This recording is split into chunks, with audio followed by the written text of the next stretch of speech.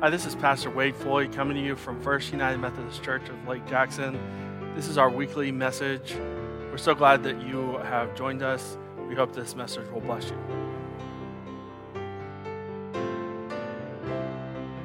When I was reading this passage, it got me thinking about the art of letter writing and how really that has been something that has almost really died these days. Emails are great. They get the communication out there for people, and they're short and sweet, but there's something that is missing in an email that you really get in a letter. It's more personal. Really, you can find more of a connection in a letter. I just think it's something that we are losing slowly but surely. But I am just as guilty as the next person. Really, the only time I send something in the mail, or what some people affectionately call snail mail, is a birthday card or a thank you note. But this hasn't always been the case. When I was in junior high and high school, I didn't have the best handwriting. And now some of you who have seen my handwriting will say, oh, wow, if it is that way now, how bad was it back then? Well, it has gotten better, and to get better at writing, to get better at handwriting, my dad and I, my parents were divorced when I was pretty young, and so my dad lived over by San Marcos, and I grew up in Katy, and so we would send letters back and forth. I'm not sure if it was something that my dad came up with or something that a teacher came up with, but I'm glad that we did because I kept those letters for a long time, and I think in one of the many moves I've had over the last 20 years, I have misplaced those letters. But these letters were just great. We weren't really talking about anything spectacular. It was talking about what was going on in our day, which we can get through a phone call, and that's quicker, right? We can get through an email, and that's even probably quicker than a phone call. But that helped me not only to improve my handwriting by sending these letters back and forth. It really gave a connection between my dad and I that was there, but it really grew. It gave us a chance to really communicate with each other without one or the other butting in that can happen in person or on the phone. Now, much of the Bible, especially the New Testament, is written in letter form. And as we will see in our passage today, it is a letter written by the prophet Jeremiah. He was sending a letter to the Jewish people who were off in Babylon. So let's read what Jeremiah has to say, not only to the people in exile, but also to us. Today, our passage comes from Jeremiah 29, verses 1 through 14. Please hear now the reading of God's holy word. Now, there's a lot of fun names in here, so we're going to do the best we can. These are the words of the letter that the prophet Jeremiah sent from Jerusalem to the remaining elders among the exile, and to the priests and prophets and all the people whom Nebuchadnezzar had taken into exile from Jerusalem to Babylon. This was after King Jeconiah and the queen mother, the court officials, the leaders of Judea and Jerusalem, the artisans and the smiths had departed from Jerusalem. The letter was sent by the hand of Eshaliah, son of Shaphan. That's not right. And Gamaliel, son of Hilahazah, and King Zedekiah of Judea, sent to Babylon to the king Nebuchadnezzar of Babylon. It said, "Thus says the Lord of hosts, the God of Israel, and all of the exiles who I have sent into exile from Jerusalem to Babylon. Build houses and live there. Plant gardens and eat what they produce. Take wives and have sons and daughters. Take wives for your sons and give your daughters in marriage, that they may bear sons and daughters. Multiply there and do not decrease. But seek the welfare of the city where I have sent you into exile. And pray to the Lord on its behalf, for in its welfare you will find your welfare. For thus says the Lord of hosts, the God of Israel, do not let the prophets and the diviners who are among you deceive you, and do not listen to the dreams that they dream, for it is a lie that they are prophesying to you in my name. I did not send them, says the Lord. For thus says the Lord, only when Babylon's 70 years are completed will I visit you, and I will fulfill to you my promise and bring you back to this place. For surely I know the plans I have for you, says the Lord, plans for your welfare and not for harm, to give you a future with hope. Then when you call upon my name and come and pray to me, I will hear you. When you search for me, you will find me. If you seek me with all your heart, I will let you find me, says the Lord. And I will restore your fortunes and gather you from all the nations and all the places where you have been driven, says the Lord. And I will bring you back to the places from which I sent you into exile. This is the word of God for the people of God. Thanks be to God. Let us pray. Lord, we give you thanks for your word. We ask that you would open our hearts, open our minds. Let us hear from you today, Lord. May my words be of you, O God. Amen. Now, we hear at the beginning of this that the people are in exile. The Jewish people had been taken over by the Babylons. The Babylon Empire had come in and they had taken over much of what we see as the Eastern Mediterranean, all the way over into what's known as the Fertile Crescent, the Euphrates and Tigris River. Babylon itself, the capital of the Babylonian Empire, they're really clever in their names. This is where they came from, was from Babylon, so the Babylonian Empire is what they called themselves. They were the Babylonians. They were really clever with their naming. And so Nebuchadnezzar, their king, had come in and he had taken over Assyria, which had taken over Israel. The two kingdoms of Judah and Israel had split about 300 years before the words that we read today. And so they had split, and then at a time about 200 years before the words, the people of Israel, the 10 tribes in the north, had been taken over by Assyria. And then 100 years later, 200 years later, that is, the Babylonians took over Assyria. They took over all of that, what we know as much of the Middle East today. And so Nebuchadnezzar had come in and he had taken over part of Jerusalem, part of Judea, really everything surrounding Jerusalem. And the sons of the former great king, King Josiah, had come in his place, and we heard some of their names there that I don't think bear repeating. Jehoshaphat and Jebediah, I think, was the other one. Now, they started to take these people away.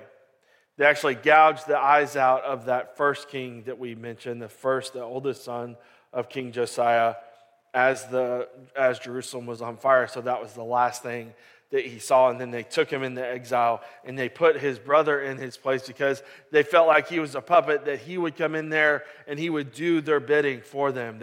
He had seen, oh, how bad the Babylonians can be. He will not be as bad as his brother, who wouldn't let us in the door, wouldn't let us conquer them. And so they took away these elites. They took them away because they thought, okay, well, they will follow this guy that we have put in place and not follow these others. Well, the brother decided, after a few years, I'm going to see if we can get with the Egyptians and get out of this mess that we're in with the Babylonians. And therefore, Nebuchadnezzar came back and destroyed the entire city. Jerusalem was leveled, the temple was destroyed, and the rest of the people of God, or most of the people of God, left the land, the Holy Land, as we call it today. And it's safe to say that at this point, the people of God, the Jewish people, were at a low point.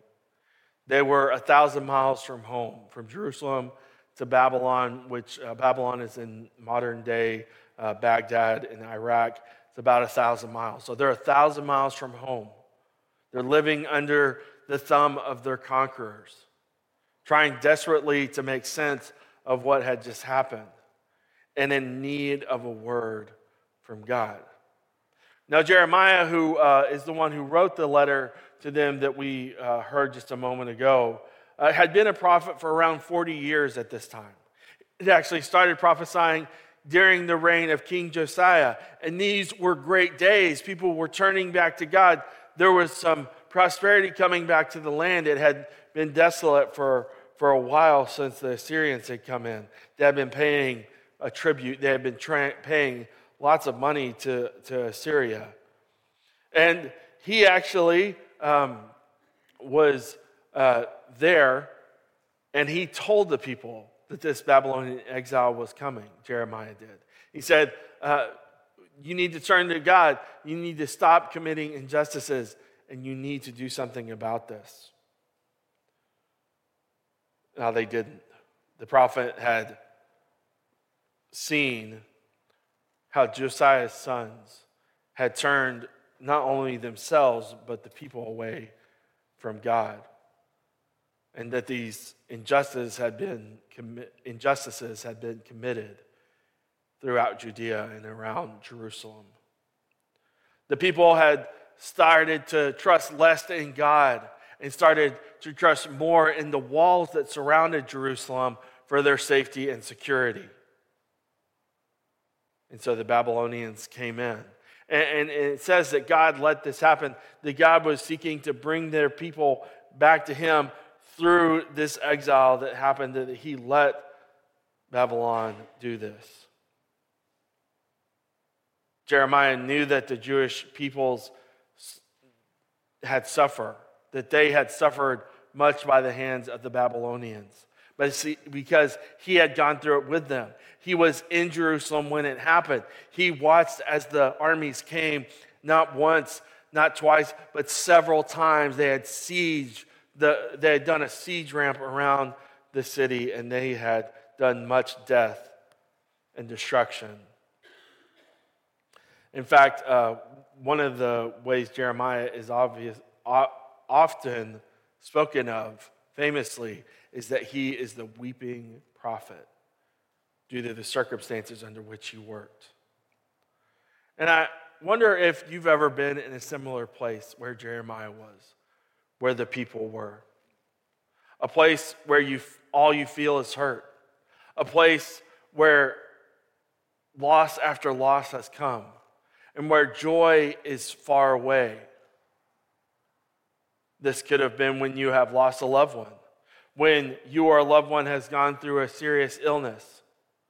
It could be from a physical injury or from an emotional one. Now, I have been there a few times in my life, but one of the most significant was 5 years ago when I lost my dad in a car wreck. This happened suddenly, out of nowhere. And as I said, we had done this time of writing letters, and obviously we were close. We were, it was hard. I was in a similar place as the Jewish people were, as Jeremiah was, a place where I was hoping for healing, but where it escaped me. And for nearly a year, I was in that place, and I was waiting and hoping for healing. Jeremiah saw the issue at hand, that the entire nation of Judah was in a place of hurt, an entire people group, and knew how long it would take. We find out later in the passage that it's going to take 70 years before the Jewish people were going to be able to return to the land. So what did he do about their hurt? He sent them a letter. Why didn't he tell this in person? Well, when they had been emptied from the land, Jeremiah was allowed to stay there. He was still in Jerusalem, and he was sending this letter because they were far away. And he knew that they needed to hear what God wanted to tell them. And the letter starts out simply. It says, continue to live, build houses, plant gardens, eat of the fruit that comes from your gardens. Get married, have kids, live in peace with your neighbors. Seek the good of where you're living. That would have been hard to hear, right? These are their conquerors. He's saying, pray for them. Seek their good. This was Jeremiah's way of saying, keep going, keep living. Or as my papa affectionately would say often, keep on and keeping on. And to continue to do this, continue living, continue thriving for 70 years in the land of exile. And then you, or most likely your children or grandchildren, would come back to the land. 70 years it would take. And as healing always does, it was going to take time. Time to fully heal from the hurt that had happened to him. But they needed to know, and we need to know in those times, that God hadn't abandoned them. The Lord still had plans for the Jewish people and would see that those plans would happen. And 70 years later, the Jewish people came back to the land, back to Jerusalem, and they started to rebuild. They started to rebuild at the center of town. They rebuilt the temple, and then they rebuilt the walls. And as they rebuilt both of those, they rebuilt trust with each other, and they rebuilt their relationship with God. After my dad passed, like I said, it took me about a year to get back on track. And it came at a time I least looked for it. It was on Father's Day of all times, which I just knew was going to be really hard. During Father's Day that year of 2019, I was on a mission trip down to Honduras. And the pastor down there of the Methodist church that we were helping out in the school that they had down there, she asked me to preach. And I just said yes, because I knew it was an honor to be asked to preach, not thinking about that it was Father's Day that I was going to be preaching on. And as I was thinking about it, I was like, okay, Lord, what do I talk about? And I started to write the sermon, and the weight started to lift from me. That weight that I had carried that whole year, because I was writing about the struggle that I had been through. And it was as if God was telling me that others needed to hear the full story so that they too could start a journey of healing. And many afterwards said that they appreciated what I had to say, and it gave them hope for healing in their own lives. Now, friends, it's been a little bit over a year since there was a certain vote that happened in this congregation where we stayed United Methodist. There has been hurt. There has been separation. We've had people leave. And it may seem as if we have been wandering in the wilderness like the Israelites after the Exodus. Or like we've been off in the exile like the Jewish people were in Babylon since that vote. But I am here to say that I have hope. Hope in who we are as a church. Hope in a God that loved on the people while they were in exile. Hope in a God that guided the people through the wilderness. Who had plans for them and has plans for us. Has plans for this church. Has plans for this area. More stayed than left after the vote. God has done great things throughout this year while we were in the midst of hurting. We have trusted God together, and we have done ministry together. Now, to be clear, healing is a journey, not a destination.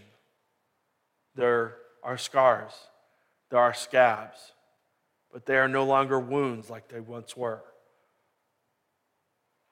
I still miss my dad at times, and that hurt still comes, right? but it isn't as sharp as it once was, and it comes less often. The same happened with the Jewish exiles. Much happened during their time when they were away. The stories of Daniel that we know well, the story of Esther, Jonah, Ezra, Nehemiah, long books in the Bible like Ezekiel, and even the stories of the Maccabees. They happened during or after the exile. Much happened after the exile. And ultimately, Jesus came after the exile. 600 years after the words that we read today, Jesus came to earth. He ministered, he died, and resurrected to remind us that God is still with us, no matter what is going on. The people weren't under the Babylonian Empire then. They were under a worse empire, the Roman Empire. They were still under occupation. They were still a people who didn't have a true national identity anymore. There was still hurt that was happening. But what Jesus brought was hope, was healing, was grace. That not everything is this or that. That joy can happen in the midst of pain. That hope can happen even in the midst of despair. That grace wins over sin. And healing is happening even when we can't see or feel it. My challenge for us is to do all we can to not focus on the hurt, but to focus instead on God. To focus not on what went on a year ago, but what God is doing now and what we hope for God to do in the future. Amen? To be in this for the long haul. To be about helping instead of hurting each other. Healing comes as we do these things. As we trust God. As we focus on God. As we continue living like the people did in exile. God will bring healing. And as we grab hold of hope, joy will return. And healing will happen. And it may seem odd, but I know that in this last year, right now, and in the future, God will lift our heads, will wipe the tears from our eyes, will hold us close, will to continually call us his beloved children, will renew our strength and continue the journey of faith. God, it was so. God, it is so. God, make it so. Amen. Let us pray. Lord, we thank you for the words of Jeremiah, the words that speak healing in the midst of hurting, Lord. Lord, we have been through it this last year. But you have been good and you have been God to each and every one of us, Lord. Lord, help this church to continue to heal from the hurt that happened a year ago. Lord, may we be ones that offer hope and healing to others in our lives and in our world. Lord, help us to hold on to you, to trust in you. Help us to be a people who look to you, whatever the circumstances. Lord, we ask this in Christ's name. Amen. Thank you for joining us for our weekly sermon message. We hope this has blessed you in some way. Please see our notes below for if you have a prayer request or if you would like to learn more about our church.